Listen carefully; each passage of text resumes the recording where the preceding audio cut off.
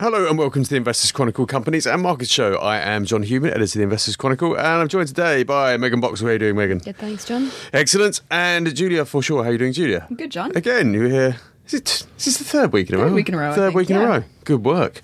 So, this week is the peak of the summer results season. I think next week we have something like 23 pages of results in the magazine, so I know you are all very, very busy on the company's team, so we will keep this as laser focused as we possibly can. Let's, in fact, though, start with the news and the news section itself. Julia, Ryanair, what's happening there? As everyone jets off to their summer holidays, this is a very appropriate story, and for many people their summer holidays have been a bit of a nightmare. It certainly has, yeah. The French air traffic controller strikes in France are just causing endless problems for these airlines flying through. And Ryanair was the latest one to update the market with how much they've been hit. And so profits for the quarter are down by about a fifth because of this. And for them, last week on the podcast we spoke about EasyJet, and although they'd kind of taken a exceptional cost hit from these strikes, they still managed to upgrade profit expectations for the full year. But the difference with Ryanair and some of these other airlines, where this is kind of an exceptional cost and it's quite temporary, is they're also dealing with strikes with their own staff as well, mainly up in Ireland.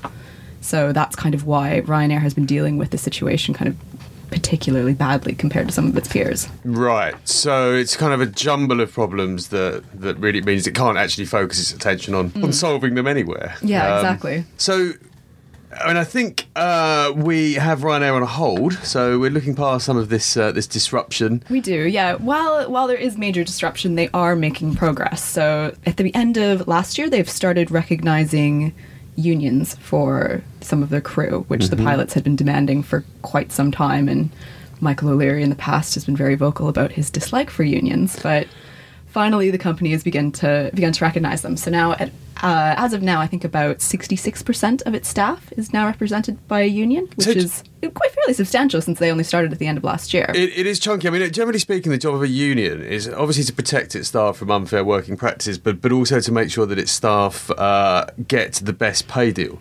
So does the fact that Ryanair is now having to deal with unions suggest that they could be facing cost increases? Oh, they already have over the period. That was one of the biggest cost increases, was the fact that they're having to pay their pilots more as well.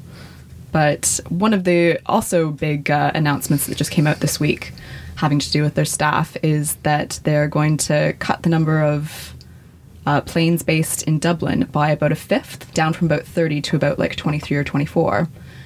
And they're going to, because one of the main areas for the strikes was in Dublin, the Irish pilots were not pleased with their working conditions, and so now they've announced that from this winter they're going to substantially cut the number of planes that they're going to have based there and move them to what they feel are more profitable routes instead. They see a lot of opportunity, especially in Poland, they say. Yeah, indeed. I actually didn't know about this airline, Ryanair Sun, which you mentioned here. Just the branding for the Polish division, really. Absolutely. I didn't know they had a separate division, which is strange because we fly to Poland. But there you go. Another airline that is doing well, which is also significantly focused on Poland, is Wizz. That's right. And they've had some numbers this week that looked okay. They are. They still had to cancel a number of flights, but since they're just a much smaller scale airline than something like a Ryanair or an EasyJet, where both of them, because of the French strikes, had to cancel upwards of 2,000 each, Wizz Air had to cancel 145 of theirs, which is expected to wipe about 14% off profits. Okay, so not that great then. Not great, but smaller scale than some of the others. But yeah, they certainly haven't been immune to these.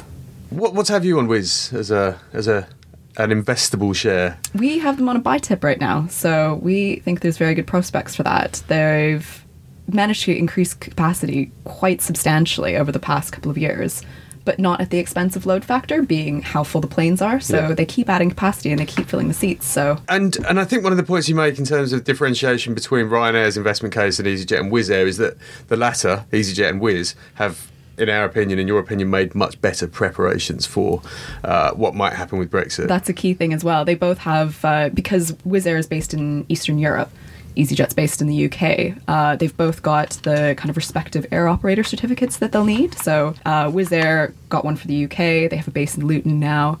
EasyJet got one in Austria, so they're all set. No matter what the outcome of Brexit is, they should be fine, because the issue is that there's no WTO aviation deal to fall back on like some of the other sectors would have. Whereas Ryanair in the past they've been very vocal that they're very anti-Brexit and pushing the government to come up with an aviation deal, or else they'll have to cancel a bunch of flights. They wouldn't be able to fly, quite a few of them. But then in the update earlier this week, they've announced they've applied for an air operator certificate, but because a certain proportion of the shares have to be based in the EU, they said that they might be forced to restrict the voting rights on some of these UK shareholders, which I can't imagine will go down very well with shareholders. No, that won't go down well at all. But there you go. So not our favourite pick in the sector. No, but I suppose if it means the planes can still fly, then it's something that they're just going to have to do. That's true. And the one thing that would worry me slightly if I were Wizz would be that Ryanair are essentially coming to have a crack at their patch. Yeah. Is that a genuine threat for Wizz? Ryanair shifting its focus to Eastern Europe? I mean, there's no way it couldn't be a focus, but I think that Wizz Air they know the Central and Eastern European markets so well that I think they kind of have that sort of home turf advantage. Okay, I've never flown with them, funnily enough. Maybe try it one day. Okay, thank you very much. EasyJet's an interesting company that was formerly run by Carolyn McCall, which is a very nice segue into results section this week, because we had some results from ITV, which were very good. They were very good. And yet the shares continue to languish at a very lowly rating. Yeah, I just don't really understand why they are. Well, I do understand why they are. People are overlooking the fact that they are a producer as well as a broadcaster, and they're just looking at the broadcasting operations, advertising, which, basically. Yeah, used to anyway rely heavily on advertising, and obviously the wider market is in a state of decline because of things like Facebook and Google. But ITV isn't reliant on its advertising anymore. It's less than half of its revenues, and it's got this amazing production company which makes programmes which aren't just shown on ITV. It's the biggest content producer in the UK, which is enormous. And bigger than the BBC?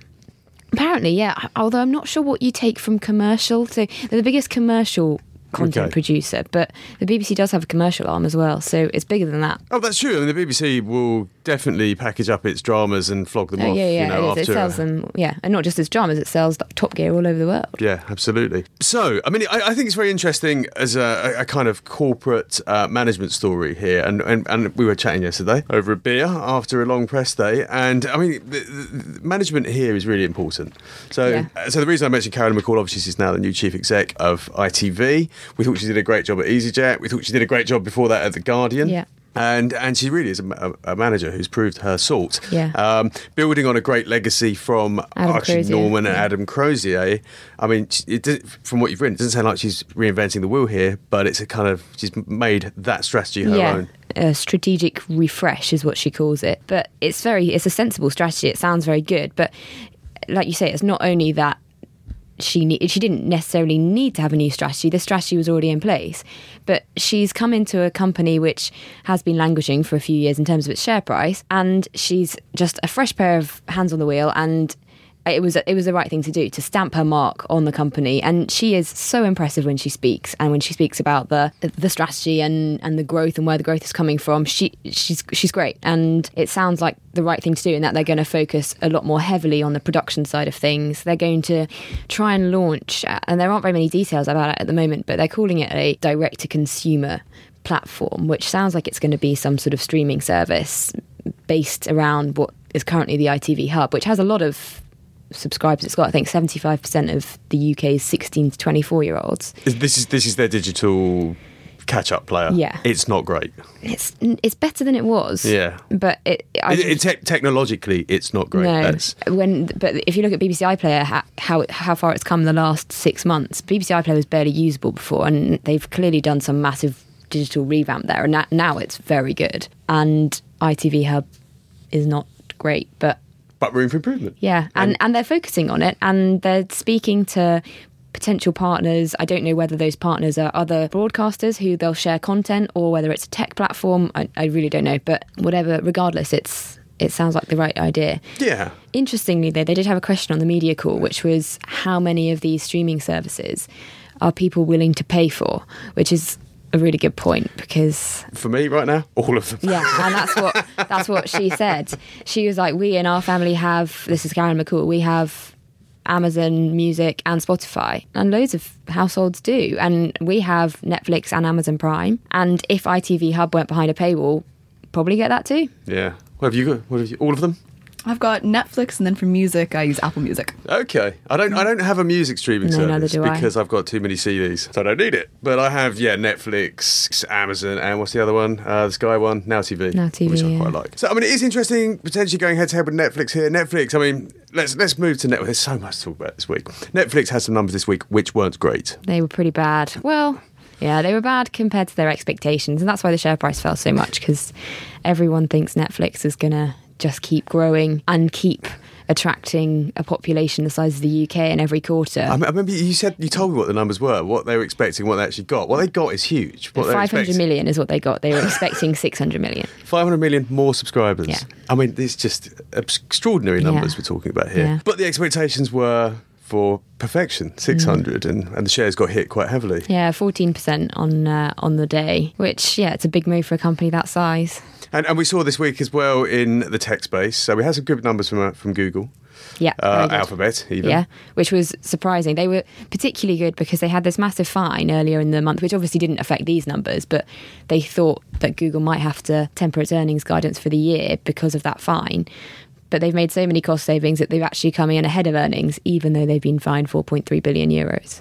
It's extraordinary. We've got figures from Amazon and Apple coming out later today. Yeah, Apple's Obviously- next week, but Amazon's next week, tonight. sorry. Obviously, we can't talk about those. But the share price of those companies have been flying. In fact, all the FANGs, apart from Netflix. And this morning, Facebook, which took a bit of a beating. What happened there? So they had results as well, which were actually, they were quite poor. Their revenue growth was average. I think it was about 11%, but they're not. Subscriber numbers in the US were flat. Subscriber numbers in Europe were down, which doesn't only mean that people aren't subscribing. It means they are cancelling their accounts. That's not a good sign. And there was growth everywhere else apart from Europe and the US. But to what extent are they cancelling? I mean, Oh, it's not very big, but I mean, it's not a good sign. No, but it's a huge company. Yeah. I mean, you talk about a 20% price fall there, wiping 140 billion Yeah. from the value of that company. Yeah. It's vast.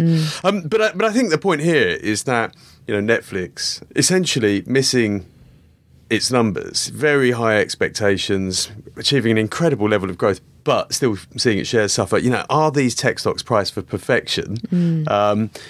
One misstep, as I concluded my editorial, and they're going to get punished, which seems to be what's happened. And my great worry, this is another great segue here, Fever Tree drinks might be occupying the same category of expectations, and they've had some results this week. They have, yeah. They definitely, I would say they're certainly in that category as well, but they have yet to falter, I would say.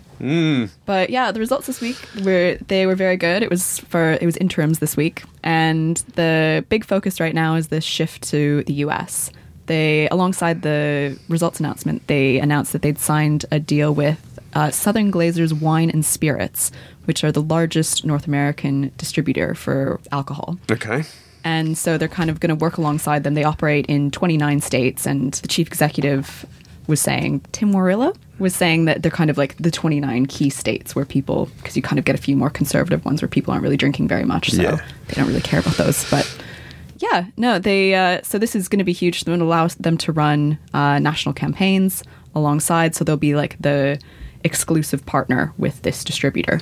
So that's a great way to work in there. They it was towards the end of last year they announced that a dedicated management team would be set up in the US. So that's all now fully established and ready to go. And one of the key concerns right now is that it's still a bit expensive they manufacture all of the tonic and all of the drinks in the UK, and then they have to ship them over to North America. So that can be a bit expensive. But they said not necessarily in the immediate term, but not too far away, they'd be looking at building a distribution and manufacturing site somewhere in the US, likely on the East Coast somewhere. So that could cut down those costs right now. Okay. I mean, it is interesting. I didn't know the Americans were into their gin and tonics that much, but obviously we know that Fever Tree does more than just tonic now. That's right, yeah. But there you go. Maybe they like the quirky Britishness of the old G&T. I'd say it's still a very popular drink in North America. Is Maybe it? not as popular as it is here, but it's definitely common. Everyone's gin crazy over here. I mean, it's. This is a business that ultimately still is doing the vast majority of its business in the UK. Oh, definitely, yeah. The UK is still by far their largest market. I think making up about 3/4 worth of sales at this point. Yeah, Whereas something like that. the US is closer to 15. So still got lots of room to grow. So that's why Saying that the UK is gin crazy, is there not an argument to say that Fever Tree has helped make the UK gin crazy. Oh, the chicken and egg discussion here. Well, I don't know. A couple of years ago, you couldn't go into a pub without there being a Fever Tree menu, and they were glossy menus which they were distributing free to pubs all over the UK, but not necessarily pubs that even stocked their stuff. But you make people interested in gin if there is a nice menu which gives you all the things that you can have with your gin. And Fever Tree helped their on-trade distributors, the pubs basically, and bars do that. Yeah. You're saying. So clever marketing. They could go over to America and Do something basically similar. do something similar, convince America to become as gin crazy as we are. create your own market. Which they've done a very good job at doing that. So I guess this is why. I mean, people look at these shares in this company, and it is, it's great. You can't fault it, and that's kind of where we are and why the shares are where they are. But they are very, very expensive. I think forward PE of 78 at the time that we wrote the results. So it's kind of a tough argument. We've been saying this for a really long time, that there's so much growth, there's so much opportunity, but are they too expensive to justify an entry point? And we've been saying this for a very long time, and the shares continue to do extremely well. over the years there have been some companies that remind me of this story. Asos is one of them we were talking about earlier. You always looked at those shares and thought, what a rating, but they just go up and up and up. You say same true of Amazon. What's that trading on now? 250 times. Bargain. So yeah, I mean, my worry is though that with an undertaking as big as trying to crack the US, and Fever Tree is ultimately a relatively small company in that industry still. It needs perfect execution to justify that share price. It does, but I mean, looking at their track record, they don't really have any black marks on the record, so it's certainly a difficult task. But when you think about how much opportunity there is in the US market to grow, then if they do it well, it could be really dramatically excellent for the company. Sounds to me like you need to get off the fence there, Julia.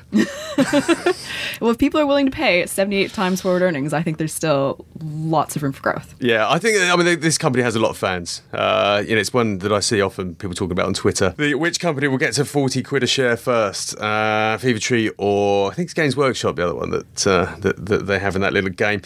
Actually, the shares in the price here in the magazine is 3,671. There was a weird spike in the shares on the day we looked at, because we got a 12-month high here of nearly 40 quid. Yeah, nearly getting to the 40 quid mark. That's really weird, wasn't it? Yeah, it was just sort of an intraday shot up and then came back down again. But Yeah, I have no idea what happened there. We need to have another look at that.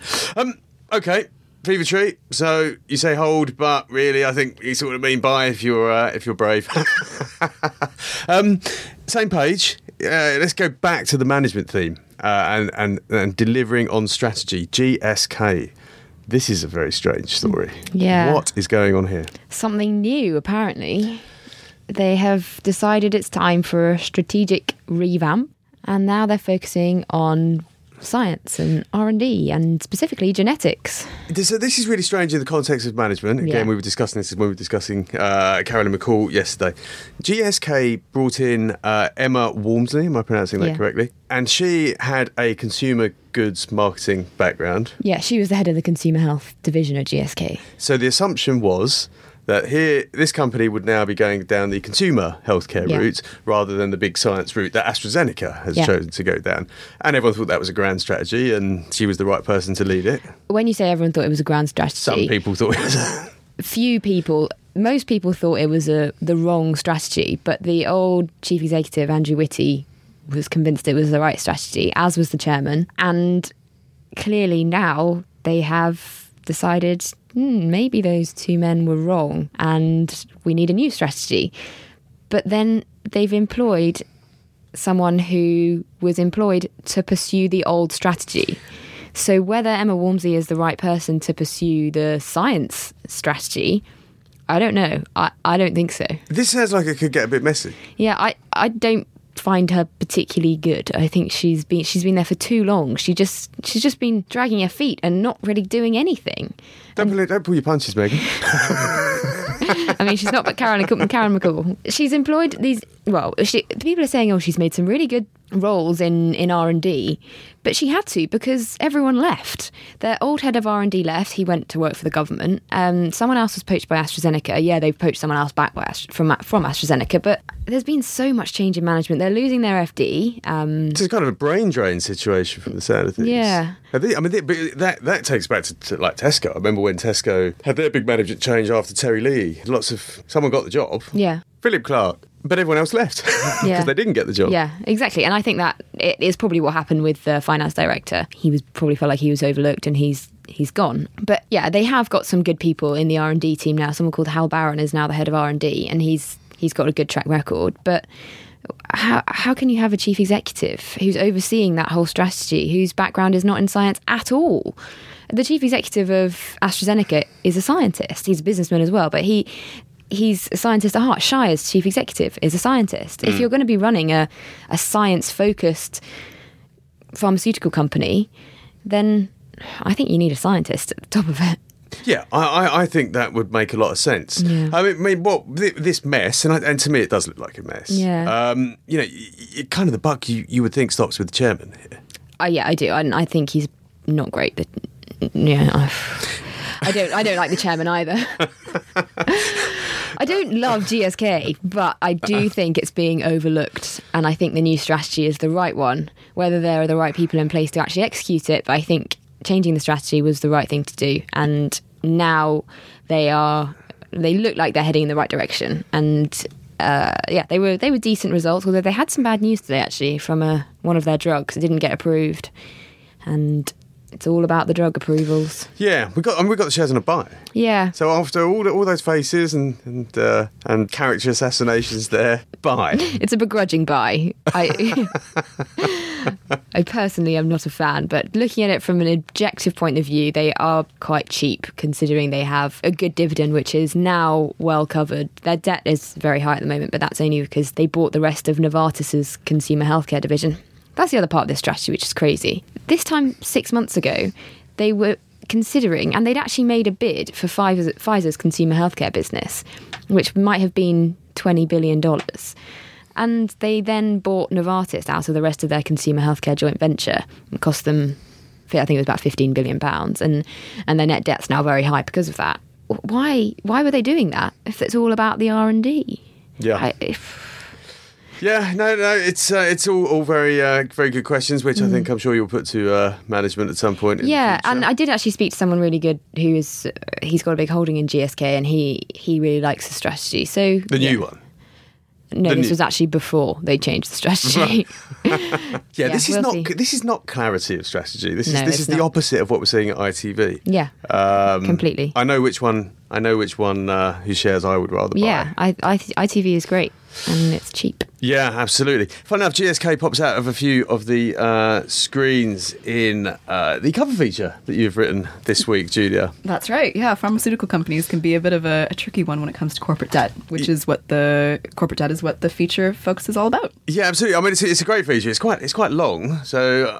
I mean, let's just give it a bit of a plug, and I think it's best that readers go off and have a read themselves. But what we're trying to do here is really get to the bottom of how you as an investor should look at the debts that companies have. So, I mean, summarise sort of, should we be scared of debt? Absolutely not, no. And but as the feature kicks off with, UK, or debt among UK listed companies is currently the highest it's ever been. And so that might sound like it should be bad news, especially because kind of ahead of the last financial crisis, it kind of spiked as well. But it's just, as the feature goes into a lot of detail, the profile of this corporate debt is much different than it was this time 10 years ago. So kind of more of a focus on long-term debt rather than short-term debt. So if the Bank of England does indeed increasing interest rates, as there's been a bit of murmur about, it wouldn't be such bad news as it was, or as it would have been if the focus had been on much more short-term debt, which is much more exposed. Beyond that, we look at how this is broken down within different sectors, which sectors can deal with quite high levels of debt, which ones can't, and why, and name some specific companies and examples. And then it's one of your sectors that's the key offender. It is. Should I give it away? Or yeah, go on. No, you can tell us that. Yeah, consumer goods companies tend to be the highest. British American Tobacco right now is the most highly indebted company that's listed in London. And that's largely because they took on quite a lot of debt to buy Reynolds America last year. And they have results out today, which are good. So arguably, taking on that much debt was worth it. They also did a share issuance at the time as well. But it's these consumer goods companies that tend to have fairly steady streams of cash flow. And so that cash flow can then be used to service the payments on that debt. So that makes it much less risky than, say, a pharmaceutical company where, as Megan said before, it's all about the drug approvals. And it's so hard to tell whether or not those are going to come through. So they perhaps can't take on quite as much. But big pharma companies do like a nice bit of debt, don't they? Yeah, well, they need it because otherwise they can't afford to invest in their drug discovery. Invest in their drug discovery or pay their dividends? Yeah, well, mainly pay their dividends at the moment. I mean, this is GSK. This is one of the reasons we've looked at this, because there is a question. It came up in the income matrix feature that we did recently that companies may be borrowing to flatter their dividends, flatter their financial performance, their share price performance through buybacks. Should we be worried about the sheer amount of money that's being borrowed to spend on buybacks and pay dividends? Honestly, I think it depends what type of sector you're looking at. I mean, doing sort of a leveraged recapitalization where you issue debt to buy back shares is not always necessarily a bad thing. It just depends on whether the company can actually service that debt. Debt's never a bad thing unless they can't keep up with it. Indeed, and I think you say in the feature it's probably one of the first ports of call beyond internal cash flows for a company looking to finance its business. Equity can be very expensive. It can. Tech companies don't like to borrow too much. For obvious reasons. They can't afford to borrow too much because they'd be given the most ridiculous interest rates. So any biotech or tech company which has debt, that is, if it's not making money yet, one of the early stage ones. I think the point you make in the feature about tech companies and debt is that it's to do with the nature of their asset base. Yeah, they have such a high level of intangible assets that it's difficult to put. They clearly can put a solid number on that, but if something were to go wrong, they went into financial distress, it's kind of questionable whether, if they were to revalue that, if they, can you really sell a brand name? Well, I think you can. You can. But it's software technology, IP, know-how. The intellectual property and stuff, it's and much you more definitely difficult can't sell a concept which may or may not work in the future. If it doesn't work in the future, if the value of that intangible asset turns out to be zero because your drug trial failed or your brand new microchip isn't working. Or you can't sell a strategy, like world domination, Amazon style. Well, there you go. No, it's a fascinating feature. As I say, really helps us get to grips with debt and how you should look at it. And Algie Hall and James Norrington have put together a couple of stock screens here, which look at company's debt profile and in the case of Algie's screen, some red flags you might want to look at when assessing companies' balance sheet strength. Anyway, thank you very much. And we've got a second feature this week, which is about Mexico, which Emma Power has written. I knew nothing about Mexico until I read this feature. Quite a difficult market to invest in, but potentially very interesting in light of what's going on in North America with Donald Trump and trade deals. So, thank you, Megan, and thank you, Julia, for your contributions today. What are you working on this week? What's first up on Mad Results Rush? I did Relics this morning, which feeds into the debt thing quite nicely. I had an interesting conversation with their chief financial officer about they paid for their share buybacks out of debt today, this half, and he explained that it was all fine, and by the second half they will be paying it out of cash. Excellent. What have you been working on today, Julia? Did Diageo's results this morning. Oh, £2 billion share buyback announced. And funds through cash flows, though, not through adding debt. Okay. And then after that, National Express, and then again, British American Tobacco. So, busy day.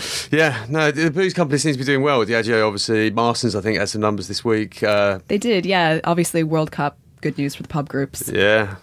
But for Marston's, it was a bit of a combination because for the taverns business, the World Cup and the good weather have been quite good for them because a lot of the taverns have outdoor space as well, and people like to go sit outside when it's sunny and watch the World Cup outside when it's sunny. But it was not so good news for some of their destination and premium pubs because those tend to be quite food-led rather than wet-led. Yeah. And people apparently aren't as inclined to drive and go eat somewhere. No, food's looking a bit... And they're watching the World Cup or the weather's nice, but they do really want pints outside. Well, yeah, absolutely. I understand that entirely.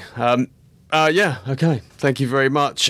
So, what else have we got in the magazine this week? We have Sector Focus on Spread Betting by Emma Powell. Algy's done another sort of screen this week, Contrarian Value, which is a pretty decent performing strategy over the years. All the usual funds and personal finance content, which they will talk about on their podcast tomorrow, including a really interesting article about platforms and what the FCA is looking at in regards to them. Lots in the news section, lots in the comment section, including a very controversial bearable this week. Lots of comments on the website.